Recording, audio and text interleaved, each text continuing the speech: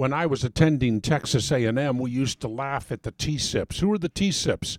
University of Texas, Austin. We called them T-SIPs because when they drank their little cups of tea, their little fingers pointed up in the air. Also, frat rat cookie pushers, say what you will. Maybe this is one of the reasons they had a party, an off-campus party. The theme was supposed to be Western wear.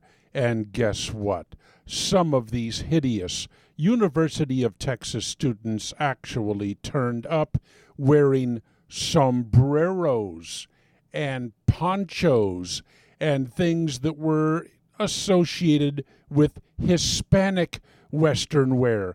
And then, of course, the student-run Latino Community Affairs group got their sarapas all in a bunch. Ay, caramba.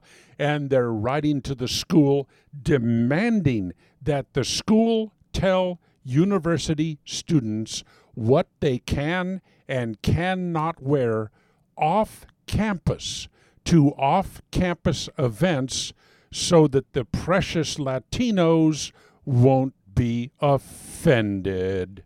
The school official said, tell you what, we'll have some lessons in cultural sensitivity. Isn't that sweet? Now it is the role of the university to tell you what you can wear off campus.